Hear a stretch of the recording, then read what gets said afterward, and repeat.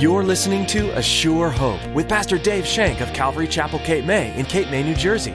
Join us as Pastor Dave teaches verse by verse through God's Word.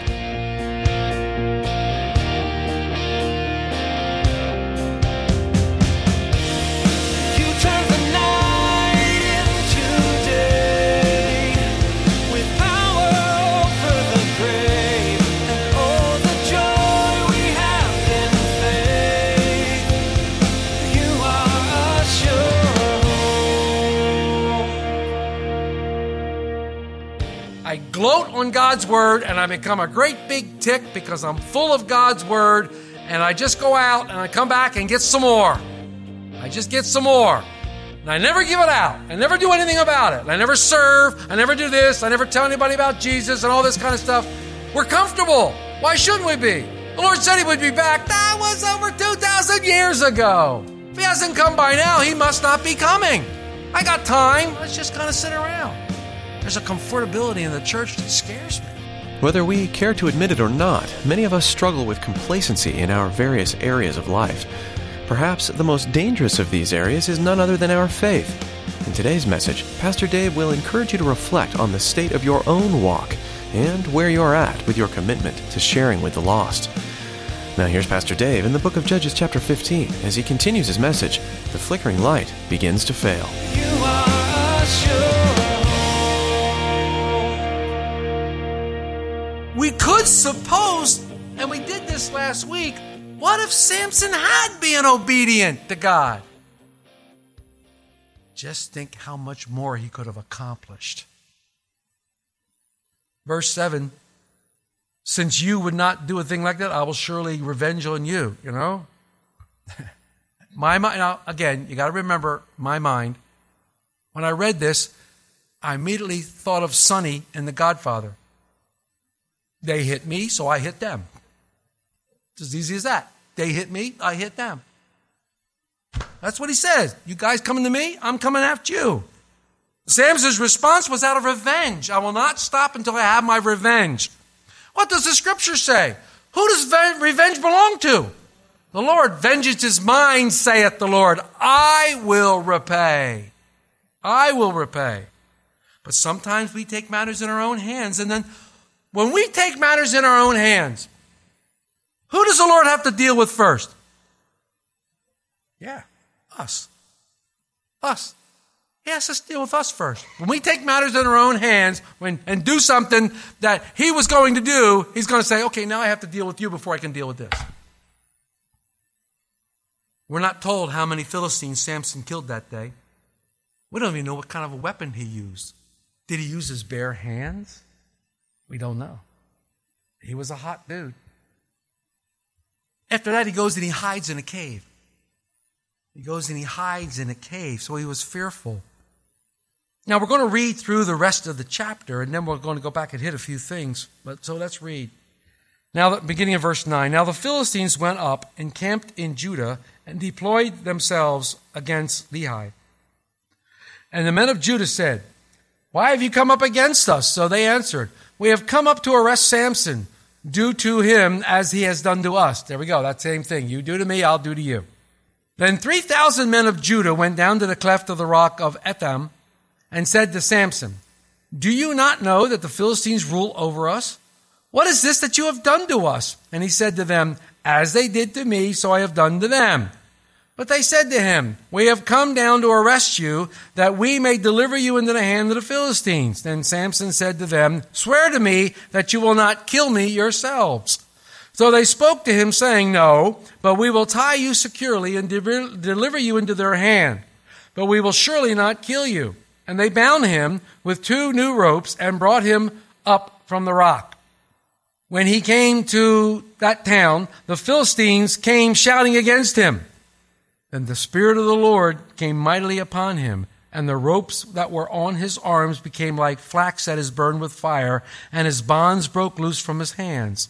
He found a fresh jawbone of a donkey, reached out his hand and took it, and killed 1,000 men with it.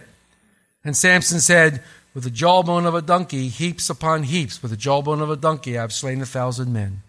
And so it was, when he had finished speaking, that he threw the jawbone from his hand, and called the place Ramnath Lehi. Then he became very thirsty. So he cried out to the Lord and said, "You have given me this great deliverance by the hand of your servant. Now shall I die of thirst and fall into the hand of the uncircumcised?" So God split the hollow place that is in Lehi, and water came out, and he drank, and his spirit returned, and he revived. Therefore he called its name En-Hakkor, which is in Lehi this day. And he judged Israel 20 years in the day of the Philistines. This is crazy. He's hiding. The Philistines go up and they start attacking Judah. They're attacking Judah out of revenge for Samson. And Judah says, "What are you doing? Why are you here?" "Well, we're going to take you out because we want Samson." The only time an army ever gets together in this scene is when they come against one of their own kind. Samson can't get an army together. Remember, he was a loner. In verse 11, we see Samson's defense. "They came against me, so I went against them." The tribe of Judah gets involved. Instead of seeing Samson as their deliverer, they saw him as a troublemaker. I don't know why this thought came to me, but it's really difficult to lead when no one follows. Difficult to be a leader when no one follows you. Samson was a loner, but he was not an organizer of people. He didn't tell the people to trust in God and allow God to be their deliverer, allow God to heal them and take rid of this impression. No, Samson preferred to fight it out alone as though it was his private feud, as though it was his private time to get against God. Samson could have been forceful, and then maybe he would have aroused the people against the army. Trouble was, and this is the big problem, the rest of the nation was comfortable. The rest of the nation was comfortable, and I see this in the church today. We talked about being stagnant. Remember, on Sunday we talked about being stagnant? I see this in church today. It's a comfortability. I come to church, I sit down, I gloat on God's word, and I become a great big tick because I'm full of God's word, and I just go out and I come back and get some more. I just get some more. And I never give it out. I never do anything about it. I never serve. I never do this. I never tell anybody about Jesus and all this kind of stuff. We're comfortable. Why shouldn't we be? The Lord said he would be back. That was over 2,000 years ago. If he hasn't come by now, he must not be coming. I got time. Let's just kind of sit around. There's a comfortability in the church that scares me. There's not an urgency in the church. There's no urgency in the church to have other people say, "Oh, we pray for them," which is a lot great to do, and we need to pray for them. But there's no urgency. I don't see an urgency. In the book of Acts, I see urgency. They expect the Lord back at any day. They thought he would come back. There was an urgency there. Let's not ruffle any feathers. Let's not ruffle any feathers. We're comfortable in today's society because you know what? We fit in. Because you know what? If we make noise, they'll come and get us. If we stand up for righteousness, they may hurt us. We're complacent. I see that all the time. I don't want to be complacent. Maybe it's my fault. I don't want to be complacent. I don't want this church to be complacent. I want this church to shine the light of Jesus Christ into this community. I want people to know that we love Jesus. And I want people to be drawn to Jesus Christ because they see the love that we have for him and the love that we have for one another. I want people to see that. I want hearts to be touched and hearts to be changed by the gospel of Jesus Christ. You want to change social issues? Preach the gospel. The only way social issues are going to change, the only way we're going to stop abortion is by people being saved. Al, you know that. He preaches that. The only way abortion is going to end. The only way we're going to solve all these other social problems in the country, in the world, in this area, in Lower Township, is by the gospel of Jesus Christ. That's the only way things get changed. Did anybody see on Facebook? We're number 10 in heroin deaths. We're number 10 in heroin use. Lower Township, it says right there in this article. Lower Township, that's what it says right there. What a number to be proud of. We want to get people off of drugs. We want to get people off of alcohol dependency. We want to get people to get out of alternate lifestyles. We want to get people from doing the things they do. It's the gospel of Jesus Christ. Bring them to the cross. The cross is the only thing that changes lives. It changed yours, I hope. It was the cross. It's the only thing that does it. I see this comfortableness and it drives me crazy. And it's not, believe me, I am not talking about programs. What the church doesn't need is another program. We do not need another program. We do not need another self-help book. We got the best self-help book ever written. We don't need another one. But I know churches who have books. Let's use this book and go through this book. Why? We have the book. We have the only book we need right here. Go back into the book of Acts. Go back into the book of Acts and study every place Paul went and taught the gospel message. Things changed. Ephesus. Diana was queen. Diana, the sex goddess. He was queen. After Paul left Ephesus, they tore down the statues. They got rid of all the things they were doing. Why? Because Jesus Christ changes hearts. Every place Paul went. It's the gospel that does it. Not these programs. Just gets me crazy. Complacency will kill us. Complacency will dissolve us into nothing. We need leaders who want to lead. When people are stagnant, leaders need to get them moving. We need to get moving.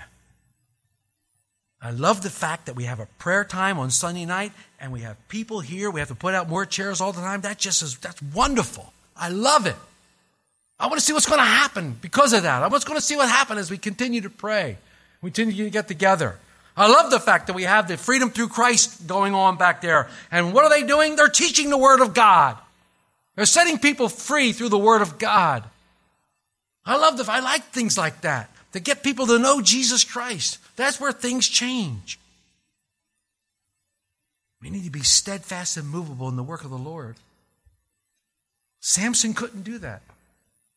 Judah became a pawn of the Philistines, the whole tribe, and wanted to help arrest Samson. This is the only time Israel mustered up an army during the entire 40 years of oppression was to get Samson. They didn't try to muster up an army to come against the Philistines because they were comfortable. They were comfortable. Well, if they don't bother me, I won't bother them. Samson allowed himself to be arrested, hoping to spare the rest of the land. But something happens to Samson once again. And I got to bring you back. Let's go back to chapter 15, verse 14. Something once again happens to Samson. When he came to Lehi, the Philistines came shouting against him. Then the Spirit of the Lord came mightily upon him, and the ropes that were on his arms became like flax that is burned with fire, and his bonds broke loose with his hands. Once again, he's empowered by the Holy Spirit. He's empowered by the Holy Spirit to do something. The bonds break off, and he picks up a jawbone of a donkey, and he kills 1,000 men. 1,000 men. At one time, I can't imagine what that looked like. I want to imagine what they did up in Sight for Sound when that happened. It must have been incredible to see. Here's my question. Samson is in a rage. The Holy Spirit is moving mightily through him, giving him power upon power. He picks up this jawbone of this donkey and he starts killing people left and right.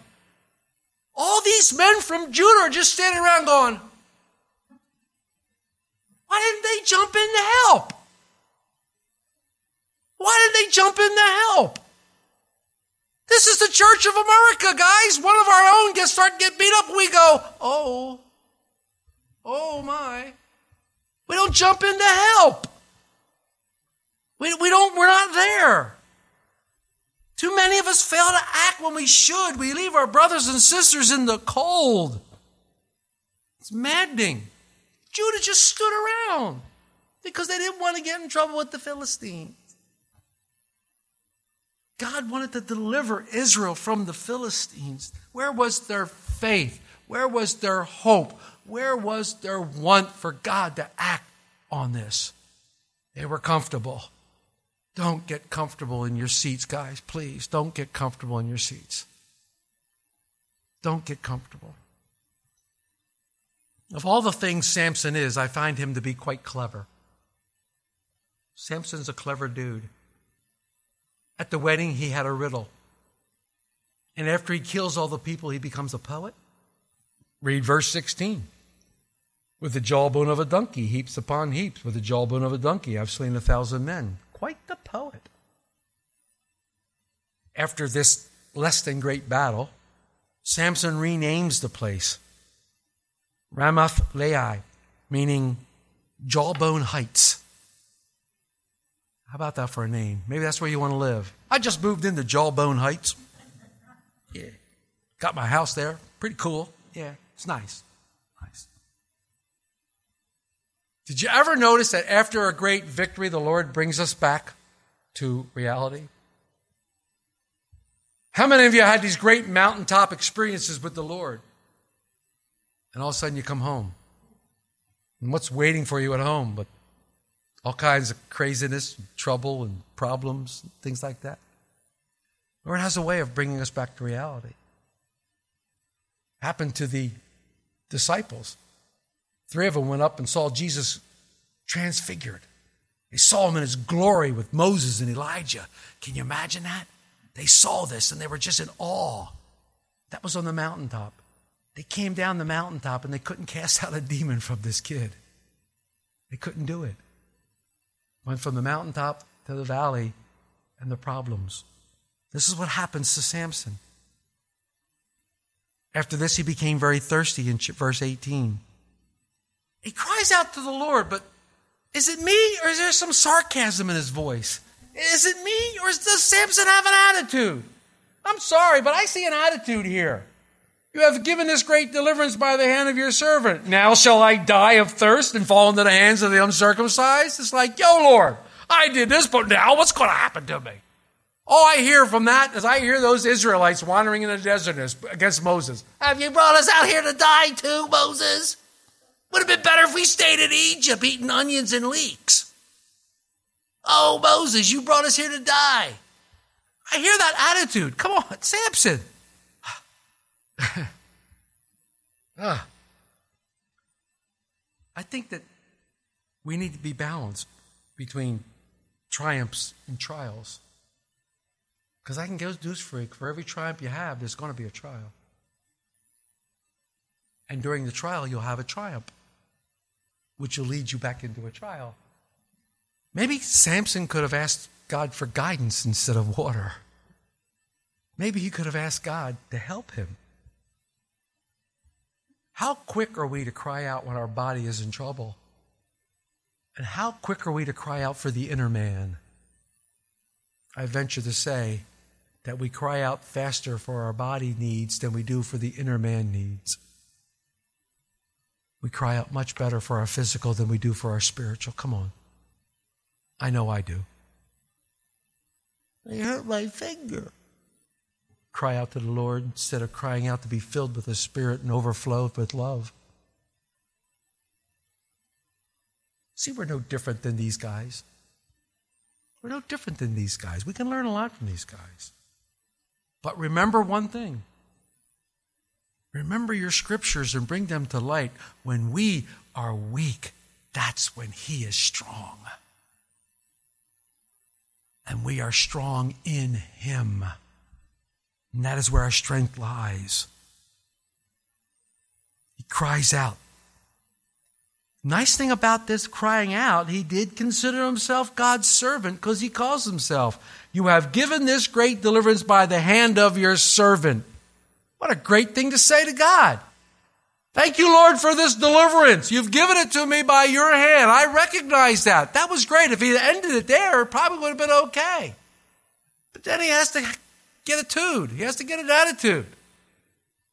Fortunately, it didn't happen. He didn't want to fall into the hands of the Philistines. But he didn't know God's plan either. Because that's exactly what happens. He falls into the hands of the Philistines. You know the story. Next week is Samson and Delilah. You know the story. I want to end with this. Look how faithful God has been. Look how faithful God has been to Samson, even with all his shortcomings. And man, the list is getting long. Look how faithful God has been. God's plan was to deliver the Israelites from the hands of the Philistines. He has chosen a man to do it. The man's name was Samson. And even though God's hand was upon him, he failed and failed and failed and failed. And God continued and continued and continued and continued to do what God had purposed to do, deliver Israel from the Philistines. You gotta love it. You gotta love God's faithfulness in this. And if that doesn't get you excited, I don't know what's going to get you excited. If you can see a man of Samson's stature, a man who obviously was empowered by the Holy Spirit, obviously had the Holy Spirit dwelling in him and was filled and baptized in the Holy Spirit. Several times we read. But yet, he still fell on his face. He still made mistakes. I like Samson more now than I ever liked him. It gives me great hope. It should give us great hope knowing that God's purpose will be accomplished. In spite of me. In spite of you. God's purpose will be accomplished. He called the place where he thirsts Collar Spring. Many people think that that hollow place, because of the wording here, was actually that jawbone of the donkey where he got the water from. I'm not so sure that it works because of the wording here. Because of the wording here. 40-year oppression. 40-year oppression. God was delivering Israel from the hands of the Philistines. Again, what would he have done if Samson's heart was totally for him? Would it have taken a shorter time? Would God have done things differently? I don't know. Let's not judge Samson too harshly. Let's not sit on our towers and go, I'm not like Samson. Nah, don't say that. Don't say that at all. Samson judged Israel for 20 years during the time of the Philistines. It says in verse 20. 20 years. A blaze of glory, a beautiful, bright light came into the world. God chose him, and God wanted to use him for his glory. Was there resistance on Samson's part, or was he just ornery? Or he just wanted to go his own way and do his own thing? I think a little bit of both. He definitely was prideful. He definitely was lustful. God continues to use him. You are a sure hope. As our time is coming to a close for the day, you don't have to stop studying God's Word. Feel free to read ahead in the book of Judges and find more teachings from this series online at assurehoperadio.com. All of Pastor Dave's messages are available to download for free. You can even subscribe to our podcast on iTunes to have updated messages sent right to your computer or phone. Find links at our website. Again, that's assurehoperadio.com. We'd love to pray for you as you journey through this life with Jesus, so please let us know how we can do that. Give us a call at 609-884-5821. That's 609-884-5821. We're so blessed to be able to share God's Word with you with each new edition of A Sure Hope. But we want to encourage you to find a local church to attend regularly as well. Being a part of a body of Christ gives you a place to learn and grow with other imperfect people while providing an outlet for your unique God-given gifts. If you're in the Cape May area, we'd love to have you come by Calvary Chapel, Cape May. Beginning April 12th, we are moving to 2 services on Sundays, one at 8:30 a.m. and another at 10:30 a.m. Come join us for worship and Bible study, and we do have childcare available. For more information and to get directions, visit assurehoperadio.com. That's assurehoperadio.com. And that brings us to the end of our program for today. Thanks for tuning in to this verse-by-verse study in Judges, and join us again right here on A Sure Hope.